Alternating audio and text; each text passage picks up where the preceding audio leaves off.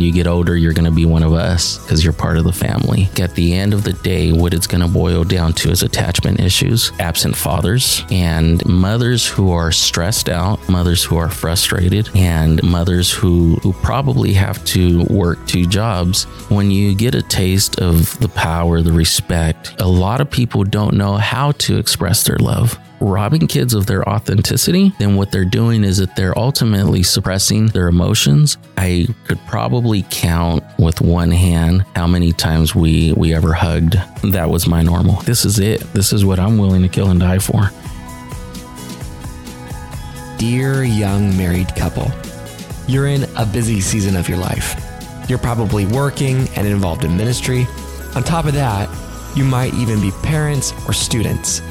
You're maxed, but you really want to stay connected in your marriage. And that's why we're bringing this podcast to you. I'm Adam King. And I'm Carissa King, and we work with busy couples just like you in our counseling office here in Sacramento, California. We also work with couples all over the world through online counseling, and our couples are really just looking for ways to communicate with each other more effectively. Some of them are looking to heal from a breach in trust or find direction in fulfilling the purpose that God has for them. So come and join us as we have a conversation. We'll talk with therapists, authors, pastors, and other couples who will pour into us, giving us tools to become more intimately connected, get adventurous, and find purpose. Welcome to the Dear Young Married Couple podcast. Today's episode is about what gang culture can teach us about connection in a family. And we're so honored to have our guest with us today, Miguel Gallegos. Welcome. Hello, everyone. Thank you. And Miguel has a special place in our hearts because we go way back. But Miguel's also on our team here at Wellness Inc. and Dear Young Married Couple. He is a therapist. He's bilingual. He offers counseling in Spanish. He does a lot of crisis work, trauma work, and grief work with clients. It's good to have him on our team. I know. We're so thankful. But man, Miguel, you have quite a story to share, and we're going to dive into that story today. And then we'll share too where God has brought you since then. It's pretty incredible. Well, thanks. I'm happy to be here, and let's get started. All right. So why don't we start from like the beginning? Because I've been your friend for a while and got to listen to a lot of your stories. Yeah. And I knew this was a great topic. I already saw the parallels of a lot of the stories that you've said or told me over the time of how families can learn a lot from what you personally experienced within gangs.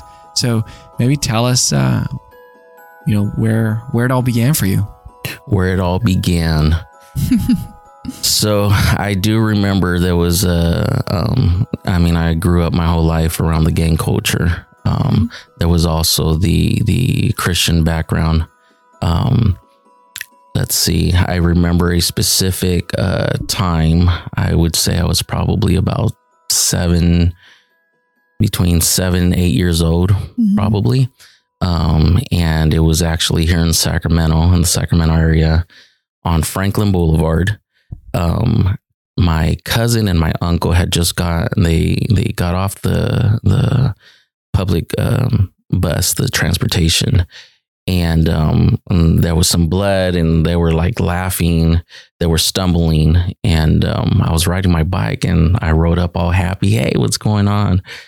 And they started telling me that they had just gotten into a gang fight on the bus. And I was like, wow, you guys are crazy. And they're telling me all about it. And then one of them turned to me and he said, when you get older, you're going to be one of us. And I was like, nah. I said, when I grow up, I'm going to go to college and I'm going to be a baseball player for the San Francisco Giants. And they laughed at me. Yeah. And my uncle was like, no, you don't have a choice. You're going to be one of us. He's like, because you're part of the family. And that was my earliest, experience as far as being told that that's what I was going to become. Wow. Let's see. I have a tattoo by my eye. And I got that when I was 9 years old. And it was like, basically it's your initial bonds. It's what you are committing your life to. And was that taught to you? Were they like, yeah, hey, you got to get this tattoo because? So when you're growing up around it, you see a lot of people come and go, and they come and go to your house, come and go to your garage. And every now and then you're a little kid and you walk in there, even though you're told to stay out, right? And you're exposed to people drinking and just kind of hanging out and getting tattoos, and people are snorting some powder and stuff like that. Yeah. And you just kind of, it becomes normal and you don't question it, and you just know that that's, what they do. Wow. And so, yeah, it was taught because I was around many times when people were getting tattoos, and I was taught what certain tattoos represented, what they meant. Wow. And it gets ingrained into your mind, because even now, as an adult, I'm now 41 years old, and I'll see like some teenager with the tattoo, and I'm like, you just know if they've earned it or if they just happen to get it. And oftentimes when they just happen to get something that they haven't earned, later on in life, they're given the choice. You either earn it now or, it's going to come off one way or another. Wow. But it's something that gets dealt with. Oh my goodness. So yeah, it sounds like because you grew up around it, people coming and going, this culture of, we're all part of the gang. It was caught rather than just taught. I'm sure you learned some things directly, but you caught a lot of things by observing it, and just it was part of the everyday routine. It was celebrated too. It was. So in my family in particular, whenever one of, it was mainly the men that would go to prison and things like that. And when they would parole, when they would come home, there was always a celebration. There was always a party, and a lot of people would come. And part of it was that part of it that you were celebrating was that, you missed them. They were gone for a certain amount of time. But the other part is that they survived this concrete jungle, right? Because, let's say, for example, the juvenile prisons, especially in the 90s, a lot of them got shut down now. But here in California, there was so many, and there was a CYA, which I had been to as well. And they basically call them gladiator schools, right? You go there and there's rules about everything. There's lines that you literally don't cross, right? There's areas that you just don't go. And was that set up by the prison guards, or you're talking about these are the lines you don't cross because of the people inside that say you don't cross that line? Yeah. So the prison guards, they basically have the basic rules, right? After 9 o'clock, there's bar lock, where even the electric button won't open your door. They have to manually lock them. When you can and can't shower, things like that. Those are all rules that the system that's in place will put down. But there are other rules that the gangs and the groups set up. So certain groups shower in certain groups, and a lot of it is divided by race, right? So, for example, you have certain Hispanics and Blacks that they ally together, and they shower and use certain showers in particular areas. And the same thing with whites and other Hispanics. They will share showers. And then the middle ones, because the buildings are like a square, right? The middle ones, those are usually like neutral. And so you have the groups that are called the others, which would be the other races, East Indians, Native Americans, groups like that. So it's a very racist segregation of groups. It is. Yeah. But it's not racism as you would imagine it out here, because here outside of the bars. Yeah, outside of prison, because For example, you have certain Hispanic groups that are allied with supremacist groups, white supremacist groups and stuff like that. And they, have the tattoos, all the symbols that you can relate to white supremacy and Nazism and things like that. And, but they're allies. Mm-hmm. So there is the racial element, but your allegiance and who you run with overrides, your inner feelings towards other groups. And for those listening, I'm like, what? I can't believe we'll get into it, but Miguel knows what he's talking about because he's been there for a while, right? Yeah. The last time I was there for 4 years and 6 months. And out of those 4 years and 6 months, about 80% of it was spent on lockdown. Specifically, I was in the SHU program. SHU means Security Housing Unit, which is a straight lockdown, for all the obedient people. Yeah, all the good kids, all the cool kids. And that time I was in there for 14 months and 2 weeks.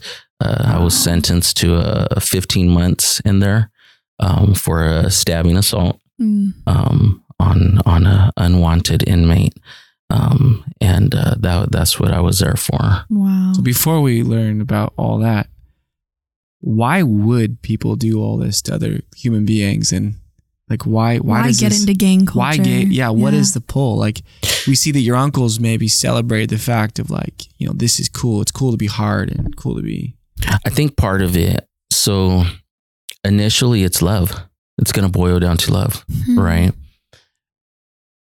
When you do studies on inmates, you're going to find the majority of it is focused on sociopaths, psychopaths, and identifying those traits, right?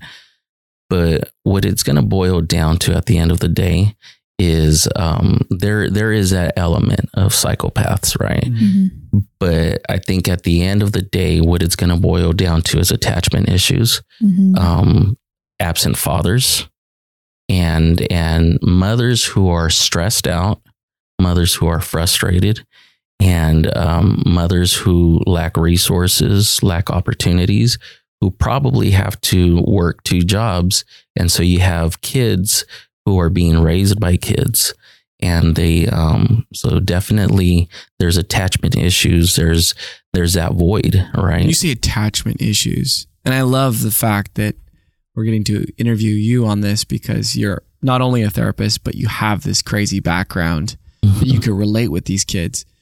What do you mean by attachment issues? So when we talk about attachment issues, it's typically the relationship between a child and parents, and especially when attachment issues are developed, it's when there is a disruption or a distortion in the relationship between the child and the parents, and it's usually established within the first 3 years of birth. And when you don't get things right within those first 3 years, then typically they say 7, but really it's the first 3 years. Okay. When you don't get things right within those first 3 years, your child can come out and live a functional and good life, right?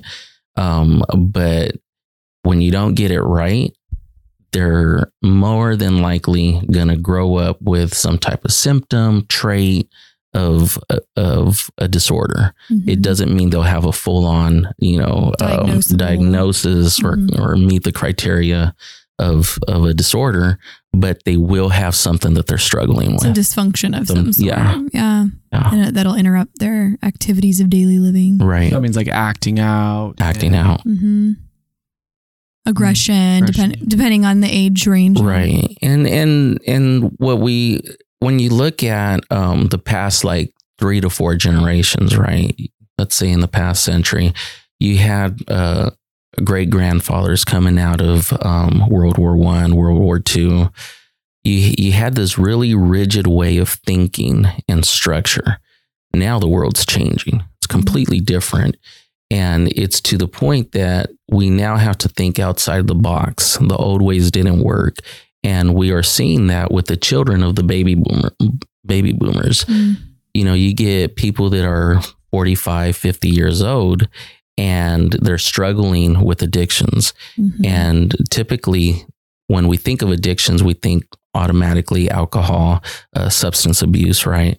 But when you think of addiction in a bigger picture, such as addiction to pornography, sex addiction to running, exercising, workaholics, that's another form of addiction. You see a lot of workaholics. Right. And so then the question is, what happened in your life? What happened to you that you are immersing yourself into your work, into running, that, you know, it's your escape from reality, right? Because reality is too painful. And then once you start digging into their stories, then I would say probably 99% of the time, they're going to go back to a specific event of something that happened in their childhood. And then you dig a little bit deeper and there's resentment because the parents were either emotionally absent, emotionally unsupportive, or they just weren't there. They weren't physically or presently there. Would you say that was the case for you growing up, that you had some attachment issues from early on? Definitely, without question. I mean, in my life, there was this major disruption with my mother. I could probably count with one hand how many times we ever hugged, how many times I was told I was loved, things like that. If anything, it was a flip side. You know, I was like 6, 7 years old, and anything that I would do, not literally anything, but little things that I would do, if I hugged a little cousin or something, my mother would be like, "What are you doing? Like, are you gay?" Wow. Like, only gay people do things like that. And it's like, what? Like, I gave my little cousin a hug. What are you talking about? Wow. And are you gay? Tell me now. And, you know, would say derogatory things to me. So it got to the point where I was even questioning my own sexuality. I was like, man, I'm gay and I didn't even know, you know. Wow. I say that jokingly, but that was the reality, was that I was literally like questioning, like, am I? Like, what's going on? So any sort of affection, physical or even verbal, was seen in a very like twisted for you, right? And made you go into other areas of questioning. And well, like everything, you know, I came from a background where it was kind of weird, because on one side it was like, you don't talk about sex at all. You know, it was just taboo. That's something that, you know, that nobody does. And, you know, it's just this really big, deep, dark secret. Right. And then on the other side, there was the side of the family that everything was sexual.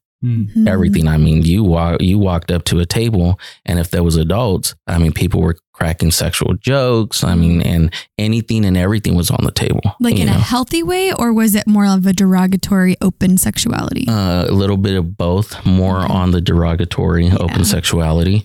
I can remember a time sitting on the front yard, probably about 12 years old, smoking a cigarette with a couple of my aunts, and they're over there talking about the sex acts that they like to do. Wow. And their own kids would be like, listen to yourself. Like, you know, you're talking like a whore, and well, you guys are a bunch of little whores. And that's how, that's what they would talk to us. Yeah. Wow. So very, very hard sort of upbringing and not very much good modeling at all. Well, and it sounds like you were calloused to what was derogatory and what was healthy. Like, well, at the time we didn't know. You didn't know. So I grew up. So some of the people that helped raise me were, one of them in particular, he was a pimp, you know? And so, for example, if I had a legit pimp, sex trafficker is a new term. Wow. So if I had a girlfriend and I got her to buy me a gold necklace, he would be like, yeah, but you got her to buy you a gold necklace on your birthday, dude. He's like, you got to get them to buy you whatever you want on any given day. He's like, that takes finesse. Wow. Yeah. So it was like, and this was young. This was like 12. Yes, this 13, is 12, 14. 13 years old, and so that was the upbringing. So this was your normal. That was my normal. Yeah. It was like, hey, I lived with aunts since the age of 12, more 11, 12. I've lived with 12 different families, about 12, 13 different families. I was in group homes, things like that. And so at any given time, I've lived with almost all of my aunts I've lived with all of my aunts except one on my dad's side. And I've lived with 2 or 3 on my mom's side. And so if you wanted to bring a girl home, hey, can I bring my girlfriend over tonight? You had an aunt. You got condoms? Yes. Okay. As long as no one gets pregnant, it's fine. That was the upbringing, So with this kind of upbringing where you were going from home to home, there was no secure attachment with parental figures. And, there's just this really lack of structure. Probably it bred a lot of anxiety in you, I would imagine. Yeah, but the anxiety that it would bring up was presented more in the form of anger and irritability. Yeah. And so you had that going on the one hand. When did it become apparent to you that gang culture could solve some of this for you? We'll be right back to the interview, but first we wanted to share something that we are really excited about. So, we all have those times where we don't feel super connected to our spouse and we really don't know what conversations to have to get us to that connected place. And then on top of that, we're so busy that we don't prioritize those conversations. And that's why we created the monthly live date night. And monthly live date night is every month on a Friday night for 90 minutes, 60 minutes. We focus on a topic that you guys pick. And then 30 minutes, we do a Q&A and it's live where we're all together asking questions and giving answers on topics related to your marriage, your intimacy. And we share tools. We have handouts that we call homework because we want you to be there to listen and to soak in, but we really want you to take action in your marriage too. So come join us live for the next monthly live date night.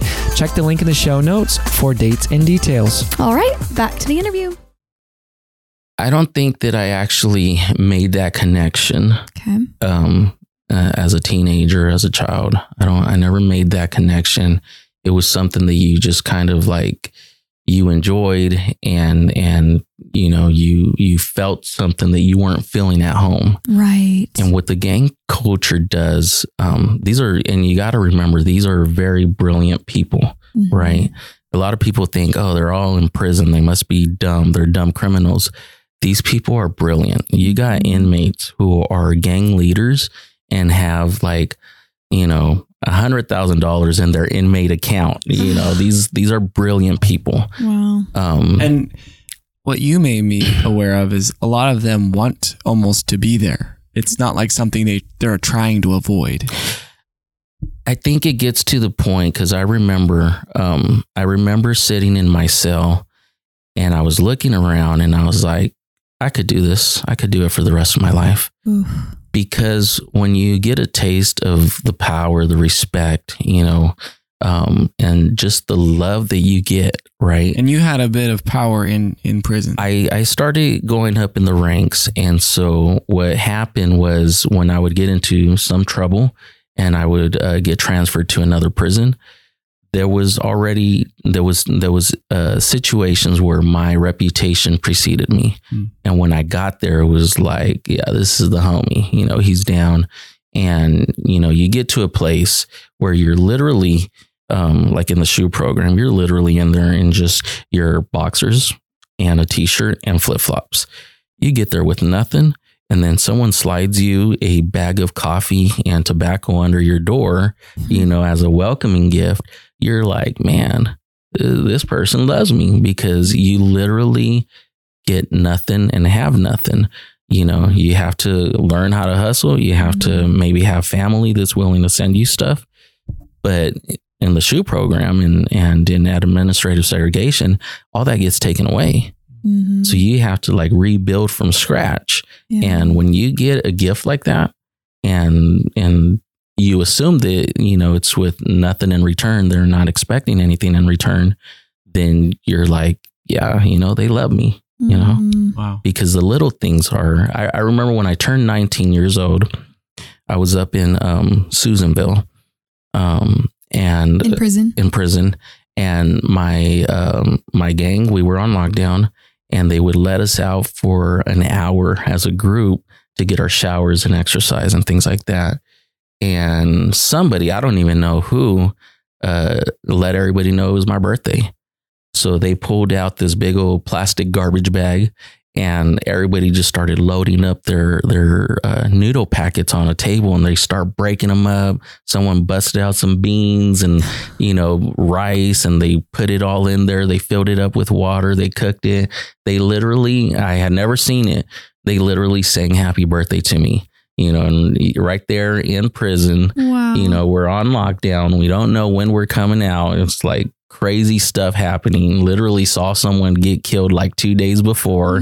And here they were singing me happy birthday on my 19th birthday. That's something I'll never forget, you know.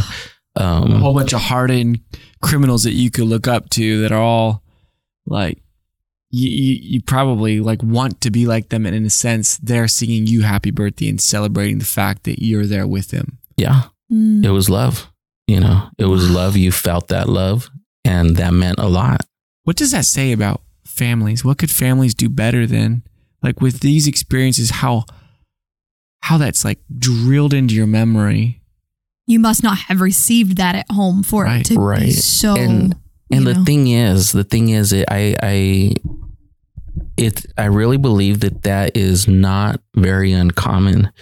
I actually think that the kids that do get love at home, that they're actually the outliers, because a lot of people don't know how to express their love, you know, and it's the whole reason why when we're doing couples counseling, we tell people, hey, go do the test of, you know, what's your love language, because people don't know how to express love.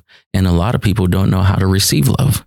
You know, you give someone a compliment, they're like, oh, stop it. Yeah, stop it. They try to deflect and draw attention away. And it's like, receive it, you know, get it, girl. That's, you got the compliment, take it. That's all you.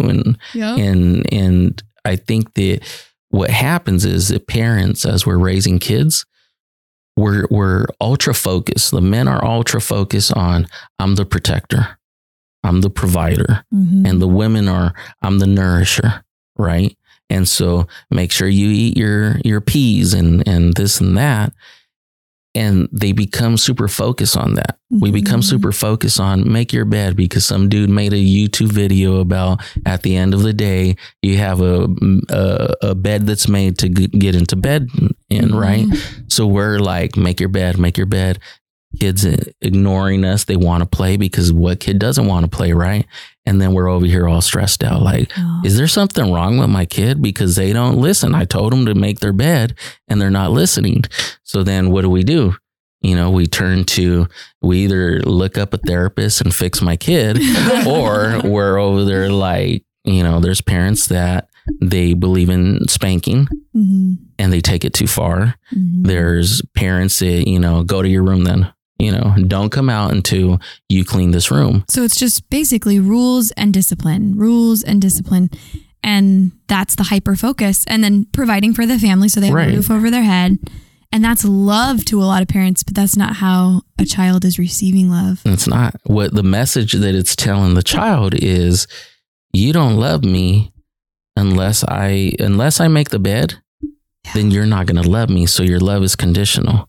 So then what happens is the child ends up developing coping skills that can be unhealthy. And they decide, well, I'm going to stay in my room then. I don't need this. Yeah. Or you raise children that are people pleasers. And later on, that's an attachment issue. And that comes out in their relationships, in their jobs and things like that. How could parents better balance? Because we know that discipline without love there's a lot of problems. But then love without discipline, and there's a lot of problems in that. How do we balance that? Well, I think balance is the key, right? It's and everything in life has to be balanced.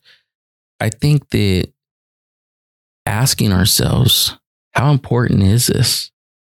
And it's not about compromising everything that you believe, but it's also about like showing and teaching, right? I'll give you an example. Maybe. Modeling this week, I actually had to ground my youngest, and I told her that I was taking her iPad away, right? And she was upset, and I was like, "That's okay. It's okay to get mad at daddy. I think I would get mad at my daddy if he took my iPad away too." I'm like, so and experience that anger, just make sure that your reaction to your anger isn't, inappropriate or disrespectful. So you're teaching her through her emotion. Right. And then I followed it up. I ended it with this. I said, there's a positive side though to being grounded. And she's like, there is. And I said, yeah. I said, the positive side of me grounding you is now we get even more time to spend together. And so it's the whole reverse instead of, because that's what horses do. That's what, animals do, is that when there is an animal in the herd and it's not acting right, they isolate it. And that horse better come back with its head bowed and humbled if he wants to rejoin the group. Right. And we tend to do that when we're sending the kid to the corner and we're sending our children to their room because of an unwanted behavior. What we're doing is we're telling them, you're out of the family until you get right. It's isolation. That's isolation. Yeah. And see, that's where gangs go wrong, because gangs oftentimes have really strict, rigid rules. Right. And so there's this influx of love at the beginning. And then there's a work that you have to put in, because the majority of gangs operate kind of like on a socialist system, right? Is that we're all equal and we all put into it, right? And so every soldier has their purpose, right? And as long as you operate within your purpose, you will do well. But the moment that you stop operating, then there's an imbalance, right? And the thing with gangs is that they're so rigid on their rules that when you mess up, you get whacked. That's kind of a joke, but that's what a lot of them say. Yeah. And they end up, when you cross certain lines in gangs, there's no return. That's it. And that's a big reason why there's been such changes in the gang world, especially in California, because of the rigidness of the rules. So then you have rebellions, you have new gangs that are springing up, and then they become enemies. You see that a lot in relationships with parents, children who they dread seeing their mother, dread seeing their parents and stuff. They love them. There's love there, but they dread it, and here's the thing, that when the body feels something, right, you have your implicit memory and your explicit memory, right? Implicit memory, it's usually related to the memory that your body feels. So when you feel something, you're probably never, because that memory is going to be there, you're never going to let it go. It might change over time, right? Just like pain. You lose a pain of losing a child, a pain of things that happen in life. I just told a client recently, the pain's never going to go away. You're always going to have it. It's just never going to, it's not always going to be the same. Yeah. And so that's what happens with love. And there's a lot of people that within their gang family, there's that initial love and everything, but then the rigidness of the rules is what drives a lot of gang members away. Rigidness of rules within a home is what drives children away, especially when parents lie to their kids, when parents are manipulative. And we see that all the time. We see it a lot. What do you think the definition of manipulative is? Just so people can ask the question, am I being manipulative? I think it has to do with intentions. When one person is trying to get someone else to act or behave in a certain way, but they do it with malice, with a bad intention, right? Because we all want our kids to behave and act a certain way, Sure. right? But sometimes what we're doing is that we're robbing our kids from their own authenticity. And that is important for them to grow up to be themselves.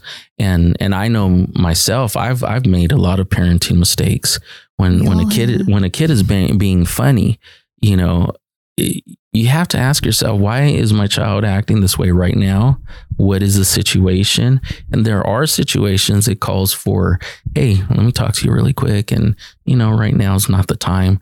But robbing kids of their authenticity, then what they're doing is that they're ultimately suppressing their emotions. They're suppressing their own thoughts. Later on in life, it's no wonder at all why they're not assertive, why they put their own feelings to the side. And I think in our society, even though it's an individualistic society, right? We have really glamorized selflessness, and while selfishness can be an ugly thing, but at the same time, when you put everybody's needs before your own, and you're so unhappy, ultimately that ends up affecting your own lifespan, Right. you know? So it can't be a complete selflessness, can't be a good thing either. Well, and the Bible says so. You know, I think we glamorize selflessness in Christianity, but the Bible said, love your neighbor as yourself. Right. Well, then if you're not supposed to have any self-love, then how are you supposed to love your neighbor? Exactly. Right. Exactly. You're not treating yourself well, Exactly. Yeah. then that commandment doesn't apply, right? Yeah. Right. Because you would just treat your neighbor. And I just as bad. don't have the research, the reference off the top of my head, but you can reduce your lifespan by about 10 to 20 years. It shows that people who are constantly putting others ahead of themselves and don't speak up for themselves, right? Whereas people who at least speak up for themselves and share their unhappiness, it doesn't affect them as much, you know? And so that is one thing that I think needs to change. Yeah. If we're having an honest conversation with our kids, we need to allow them to enjoy things and to be children. There's human. Yeah. I think one of the things that has happened with the prior generations is that, you know, the whole stories of walking 5 miles in the snow when I was a kid, what we've done is we've tried to elevate ourselves for our own shortcomings, and we're ingraining that in our children, but we're ultimately damaging them. And children were for the most part growing up too fast. With technology, they're growing up way too fast, right? And so it goes back to balance. There has to be a balance. There has to be a balance on rules and on love and how we parent. I think we need to think outside the box. So good. So good. Yeah. Well, I want to keep hearing the story. So let me give you an example. Yeah. What I was talking about when I said we have to remember that these people are brilliant, right? Yes. Gang leaders, right? So when you're between the ages of 8 to about 12, you're a peewee. And what the older, the vets, if you will, is what they call them, veteranos, is what they do is that they watch the kids. They show up to the hood, they're hanging out, and they're watching everybody. They're very observant, and they watch the little kids. They call them over and they'll show them love. They'll show them love. And your mom may tell you stay away from those dudes. You know, you stay away from that. But for kids who don't have fathers. Right. Yeah. But even the ones with fathers, you tell them you stay away from those guys. They're bad news. But those guys treat you right. Oh. Right. And so what those guys do is that they're watching these kids, they're observing them, they pick up on characteristics, they pick up on the things that they like. They actually become invested in the child's life and in like the drafting somebody. Yes, they become invested in the child's world, and that's where they give them the names, where they get nicknames, and they try to pick something that fits them, right? Mm. And so then the builds child them up, right? And they're like, "Wow, Yeah. he sees that in And me." it's endearing. Yeah, it's endearing. And so all this stuff, it's positive. The child's So- getting identity, belonging. And then he goes home and messes up on a math problem, and he's called stupid. It's called an idiot. He's yelled at, you know. These guys treat me with respect. Yeah. Yeah. Wow. And these guys don't hit you because there is that whole idea of jumping in. But if you ask a lot of the older, the OGs and stuff like that, none of them were jumped in. They're like, we started this thing. This is our hood. You ain't gonna jump me into my own hood. So the idea of jumping in, that was more of a 80s and 90s For those thing. who don't know, what does jumping in mean? And jumping in is, for example, if you're gonna join a gang, they'll get a group of like five or more guys, depends, but usually about 5, to jump you, to beat you for a certain amount of time. And sometimes they'll do it for, depending on your gang, 13, 14 seconds. But those are some long seconds, you know, and you have to fight about 5 guys to prove your heart, to prove like the you know, that you're willing to fight. So that's the case for some people, Right. but a lot of people, that's not how they enter the game. For some people, it's like, no, I grew up in this. You know, I belong here. I belong here. This is just the way it is. I got my tattoo. And then there's I got my nickname. there's some that they have to, that they're given an option. Okay. And it's like, hey, you know, you got to do a drive-by or you know, things like that. Wow. And so here's another thing about the OGs with kids, where kind of want to focus on children, is that when there are businesses in your neighborhood, right? So certain gangs, they charge businesses, every business that's in the neighborhood, whether it's prostitution, drug dealing, thieves, people that steal and make money, everybody has to pay a certain amount to the gang, right? And it's always 10%. It's a tithe. Yeah, they have to pay their tithe. And so businesses, corner liquor stores have to also pay. When they don't pay, then they send the little kids, 8-year-olds, 10-year-olds, to go and spray paint on their walls, to break their windows, until the business owner starts paying. Wow. And they'll send someone in there and be like, this is going to keep on happening until you pay. And so they end up paying it, and the kids get money out of that too. Kids are riding around on bikes, you know, in their neighborhood with walkie-talkies. Well, at the time it was walkie-talkies, now it's probably cell phones. But they would have walkie-talkies, and they would alert when cops are turning down the street, you know? And so that's how people would avoid. They feel helpful. They feel feel- purposeful. Yeah. Wow. They're being used for the family's purpose, and we could learn a lot from that. They're protecting what's theirs. Yeah. And so not only is there the element that now you're getting paid, and you see, oh, I have money. You know, mom's always stressed out over money, and now I'm making money. But now you feel that you can also be a contributor to your situation, right? You're helping protect the people that love you. And then when it comes to direct gang stuff, you know, when someone hurts your family, then you're going to want to get back at them. Yeah. So then when you hear that my best friend that I went to kindergarten with, his older brother was shot or killed by this other group who I don't know who they are, never met them, never talked to them. Those guys but step in. they're from that neighborhood, then it's on.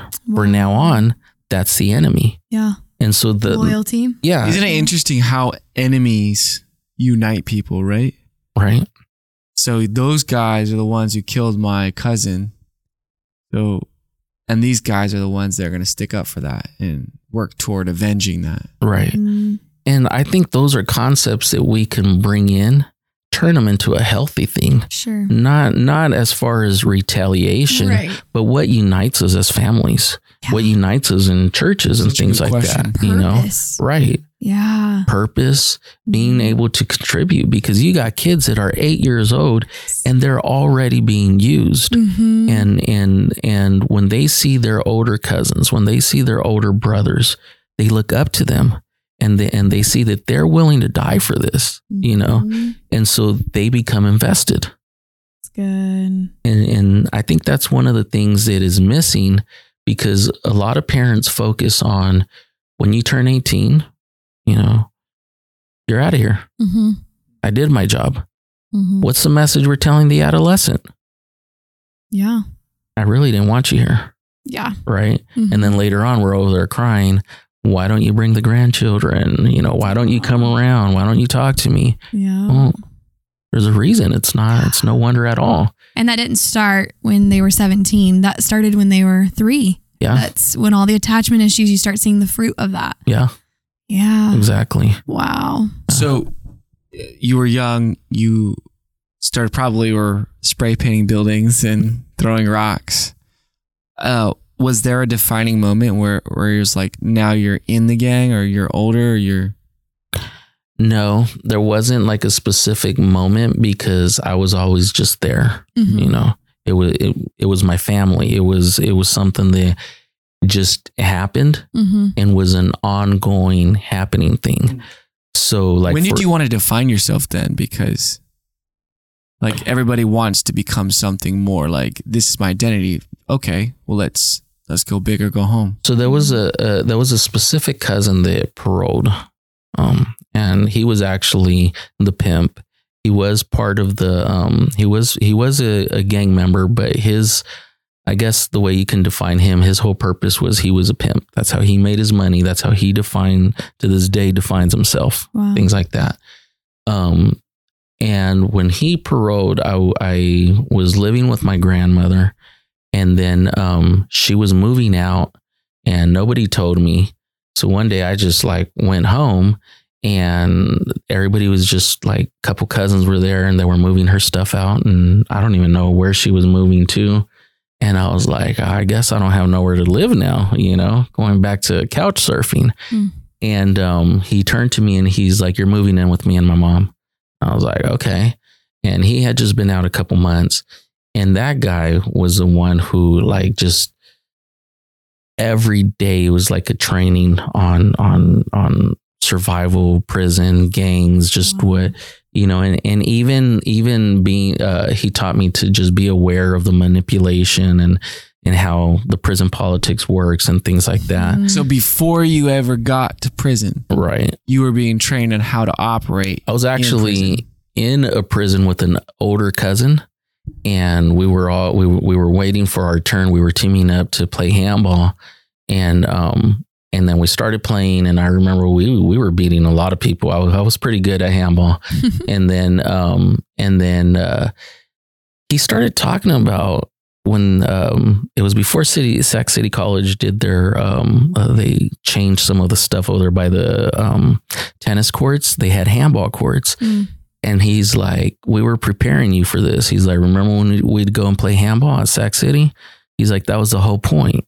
This is what we were preparing you for. Prison. Yeah. Oh my God. And so now, years later, when I talked with them, they said, that one in particular, he said, we all knew that one day you were going to end up going. He's like, so it was our job to prepare you and try to, you know, so that you would be led right and make the right decisions. Wow. So our families are in a war. How many parents are training their kids for that battle? Few to none. Mm-hmm. I think the parents that are actively trying and don't realize it to that extent are the ones who are struggling with their kids, and they end up taking them to therapy, and they're learning tools to try to connect with them and things like that. Mm-hmm. Otherwise, a majority of parents are not connecting. They're not even getting into their kids' world. The parental approach is usually, come over here. How was your day? How was school? Who'd you hang out with? what's your friend's name? When you do that, your kid feels like they're getting the third degree. Yeah. Right. Being interrogated. And then you're pulling them out of their world. Mm-hmm. And you should go into their room, sit with them, chill, get to know them. Yeah. You know, what are you playing? What's this video game about? Even if you're not interested, even if you think it's the dumbest video game in the world, but get in there and start like just talking about what they're doing. Like, oh, you know, what's that character do? What's his superpower? And you would be surprised how kids, they light up. They start talking about, because they're like, wow, you're interested in what I'm doing.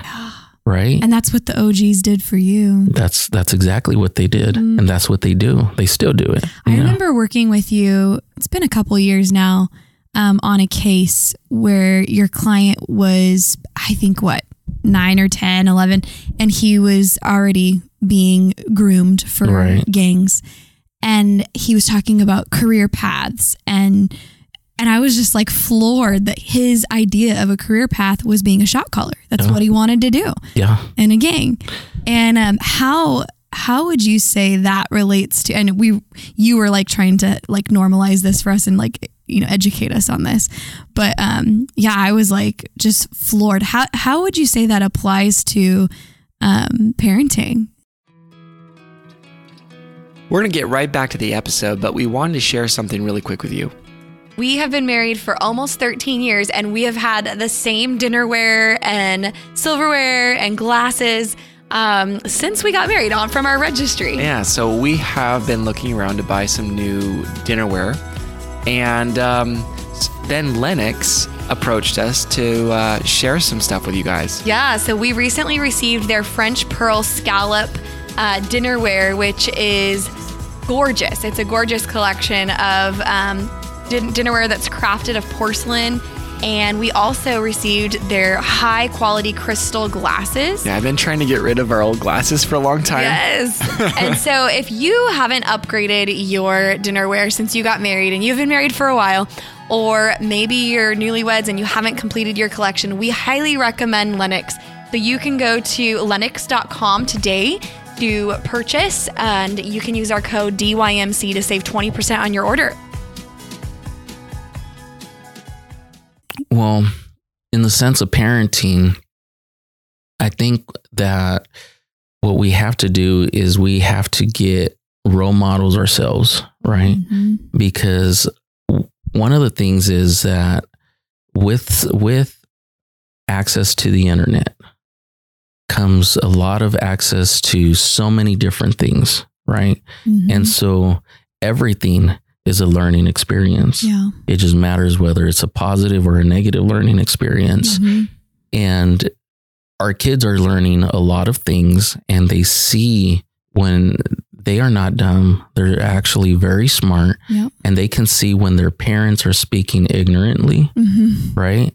And so we have to be careful about that. And when you glamorize, you know, nothing against elders. I love elders. I love sitting and talking with them. But I think that there's, again, balance is going to be the key, because there are so many people that'll go and glamorize some old senile person who has never done anything in their life, anything positive, anything that is worthy of note.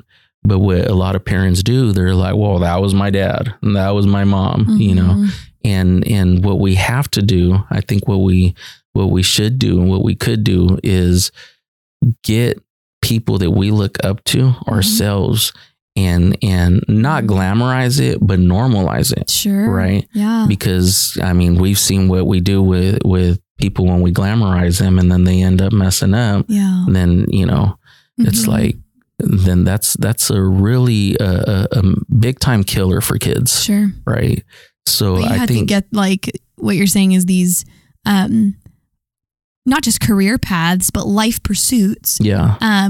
Bring them into this child's world so that that it's normalized. So that they look at these options and go, I want to be like that. Well, because you probably knew shot callers, right? Like, and the thing about the thing about with shot callers is that they encourage you to go to school. They encourage you to read.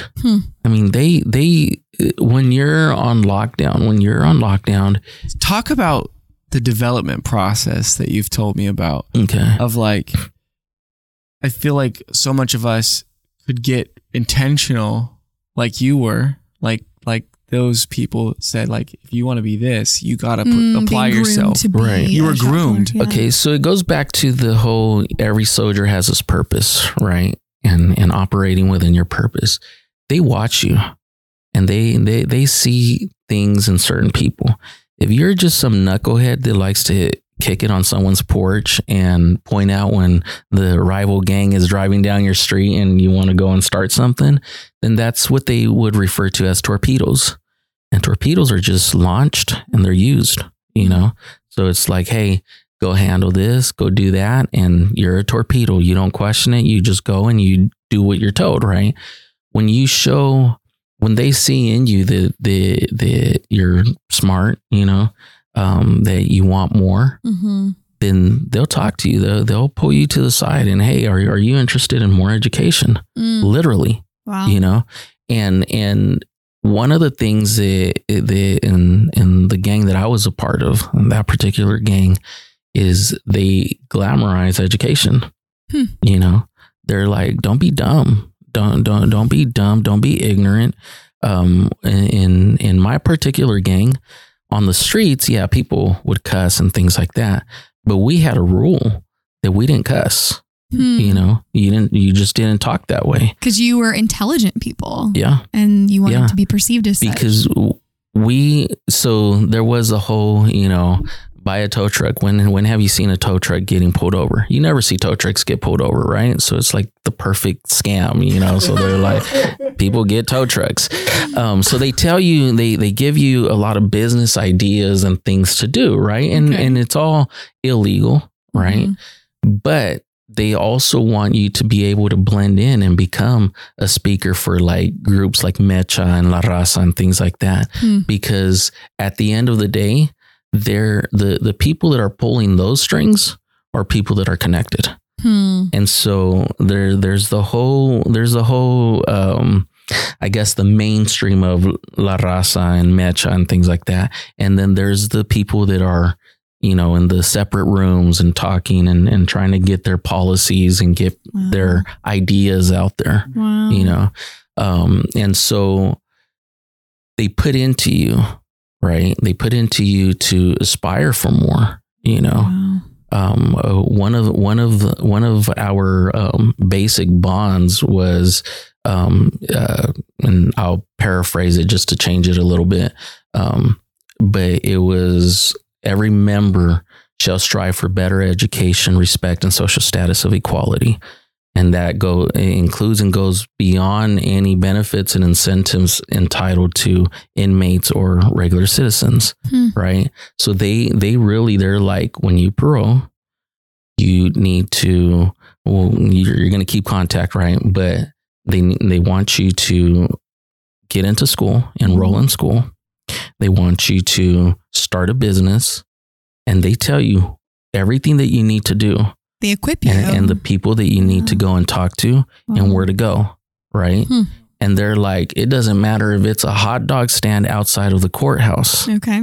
It's not just illegal businesses. Right. Okay.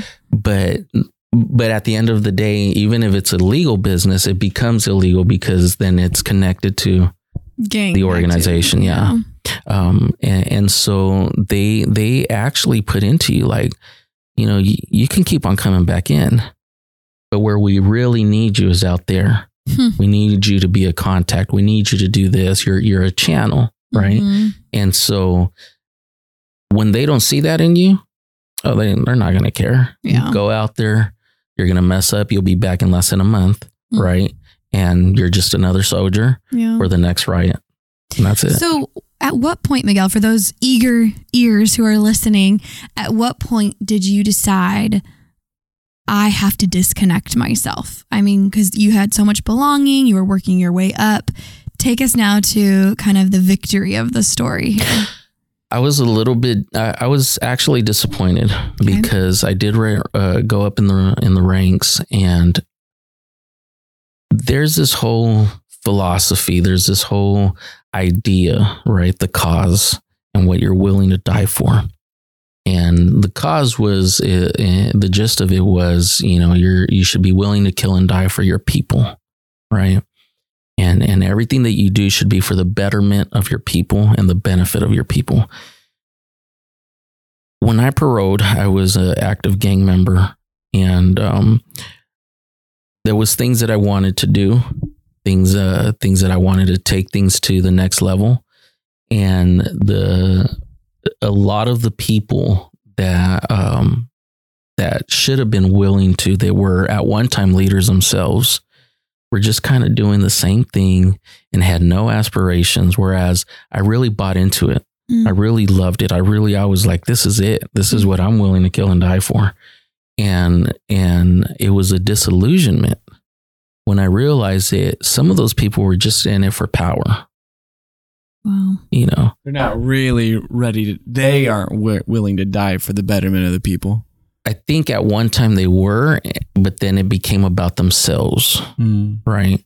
And it became a selfish thing. And then I found myself doing some of the things that they were doing. And I was using the younger homies and things like that. I was over there just being a manipulator, and being selfish and just kind of it wasn't about my people anymore, even though at the end of the day that was the cause, that was the idea. It was more for myself, and I was justifying it because they had done stuff that was dirty, and because, for example, one of the main rules is you don't mess with another homeboy's wife, right? And it has to be someone who's clicked up, who's a part of it, not just a claimer. Well, you have people doing life in prison. Their wives are cheating on them, and here's this kid that commits his crime for the first time, but happened to sleep with your wife. And now, he has to lose his life potentially, and it's like, why? This kid didn't even know any better. He, So did you start seeing the injustice in all of that? I saw the injustice, and I was also being, I guess, dirty. It was about power, right? Because I loved when, I was young, and I'd have people that were, in their 40s telling me, you tell me what to do and I'll do it, and I'll lay my life down for you. You just tell me what you need. And that makes you feel good. It gets to your head. Like you're like, I got power, And so, that is that, and being disappointed and just being like, you guys ain't really down. Like, here's our opportunity to really do something big, and you guys are all scared. And then at the same time, I was going to church, and I have done that. I just kind of wanted to prove to my grandma and my aunt that I was going to try to be good, and I started going to church, and this is when you got out. Yeah. And then I just kept on going to church, and next thing you know, I was like, part time, I was, living it up. And then I always made sure that I went to service. And next thing you know, I was like, man, I need to get right with God. I need to turn this around. So did you read a lot of the Bible in I did. I read the Bible cover to cover 5 times. I read the Quran cover to cover 5 times. The Book of Mormon. Yeah. I'm my goodness. I read a lot of stuff. But it was one of those things, because a lot of gang members and gang leaders read the Bible, and they tell you, you want to be a good leader, read this book. So the principles, the character traits, they want all that in their posse. And I mean, the reality is that when people talk about the Bible, a lot of times they get a listening audience. Yeah. So. Yeah. Wow. Oh my goodness. So then you decided, I got to get right with God, and you disconnected. Yeah. I completely walked away, turned my life 100% on. She's pretty rare, right? Yeah. Usually when people walk away from gangs and they try to change their life, they don't move far away. They don't, you got to almost completely take on a new identity. You got to change the way you speak. You got to change everything, the way you dress, your appearance. And a lot of people just can't get there.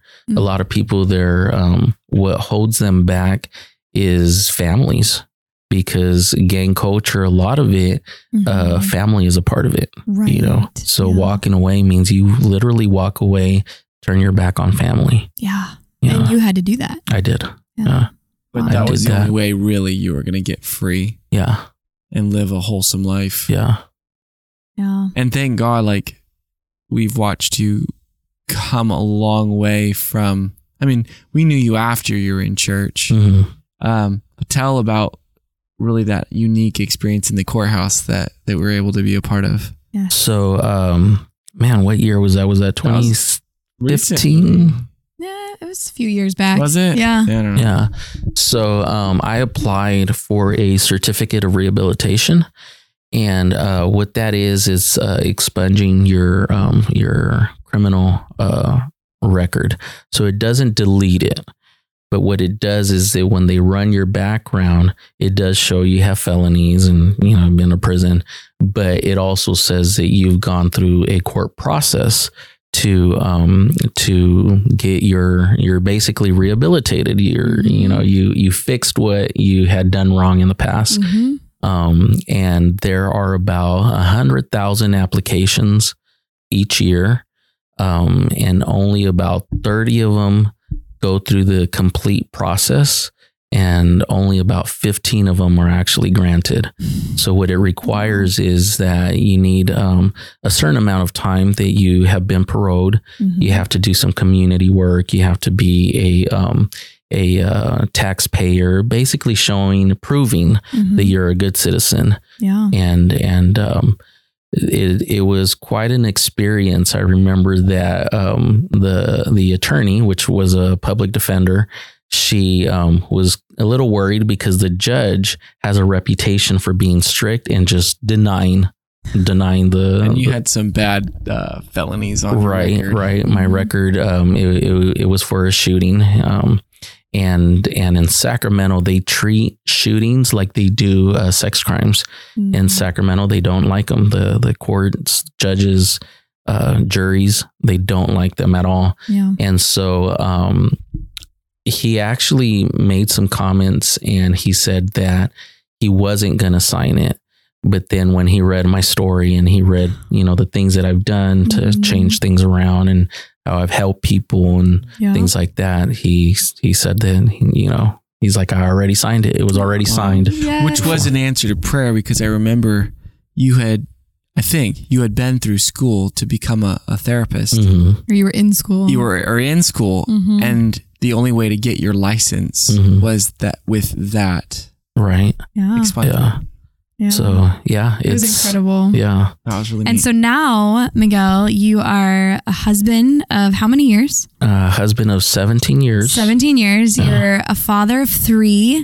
How old are your kids? I have a 15-year-old, I'll call her 13-year-old. She's turning 13 on Sunday. And I have a 9-year-old. Wow. So all of their birthdays are coming up. So they're on their tail end of those, those ages. So you have 3 kids. You are a successful therapist. I try to be. And you're a minister. You're an author. You penned a book about this story. And you're in a PhD program to get your doctorate in psychology. Yeah. And it's just so incredible to watch what God has done in your life and the impact you've made on so many other lives. Yeah. He works in some hard areas. There's some very difficult places, but making a difference. And we know that, and I've seen that you've worked really hard to do this too. Yeah. So much respect for what you've done. And in spite of all that craziness at the beginning. So that's just proof that anybody listening can really do something with their life, even with a crazy background. Totally. Yeah. Yeah. I love it. It's reconciliation, and it's, it's grace. Yeah. And it's resilience. I love seeing that. Yeah. So what would be some book recommendations, resources that you would give folks who are listening when they say, I want to establish greater connection in my family. I want to build this sense of, loyalty and responsibility in my kids, but also, this connection and unity in my family? Yeah, there's a book. It's on my shelf. I believe it's called, it's by Gabor Mate. Okay. He's a physician. Well, you can give us the title if you don't remember right now. We can add it to the show notes. Okay, yeah, because it's somewhere along the lines of why you should matter more than your children's friends or something like that. Okay. But yeah, I'll look it up. What other books have made a difference in your life? Oh man, there's just too many to list. How many did you read in prison alone? Within the first 6 months, I had already read like 900 novels. I've read so many different books. Let's see. Definitely. Well, there's a couple that I don't want to mention because of the author's recent stuff, but without question, the Bible, and Man's Search for Meaning. Okay. Viktor Frankl. Yeah. Mm-hmm. That has been very big. You kind of put me on the spot. That's all right. We'll link Man's Search for Meaning, and then the other book that you referenced. Once you get the title, we'll put that in the show notes.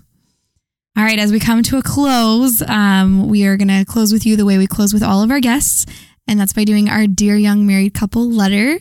So rewind back to your first few years of marriage and think about advice that you wish you would have received, and then fill in the blank. Dear Young Married Couple. All right, Dear Young Married Couple. For the husbands, slow down, enjoy your wife, and be there, be present for your wife, be present to her needs, and help her out when the kids come, because motherhood stress especially, I would say motherhood stress especially affects the children. It gets projected, right? So if you're a young couple, I'd say take your time, slow down, enjoy each other. And then during pregnancy, do whatever you can so that mom is not stressed.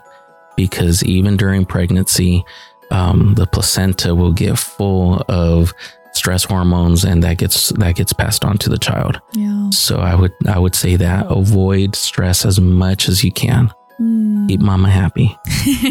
Some good advice right there. I like it. Well, thank you, Miguel, for being here, and it's fun to hear your stories, and I'm sure this is going to make a difference. Yes, thank you. So many more stories than we covered in an hour, but man, it was. We'll have to have part 2.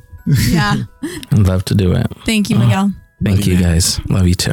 All right, friends, we really hope that you got a ton out of today's conversation. And if you want help, if you want personal guidance with individual counseling or couples counseling, or even help with you as a couple reaching the goals you have, just reach out. Give us a call at 916-678-1797 or shoot us an email at hello@dearyoungmarriedcouple.com. No matter where you are in the world or in your marriage, we can set up a counseling session with you and we can work toward progress. We also post marriage advice regularly on our Instagram, which is @DearYoungMarriedCouple, and we'd love for you to join us in conversation there. All right, see you next week.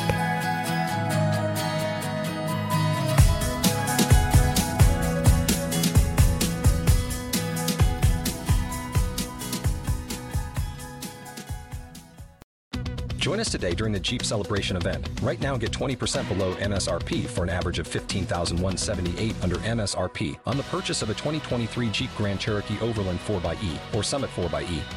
Not compatible with lease offers or with any other consumer incentive offers. $15,178 average based on 20% below average MSRP from all 2023 Grand Cherokee Overland 4xe and Summit 4xe models in dealer stock. Residency restrictions apply. Take retail delivery from dealer stock by 4/1. Jeep is a registered trademark.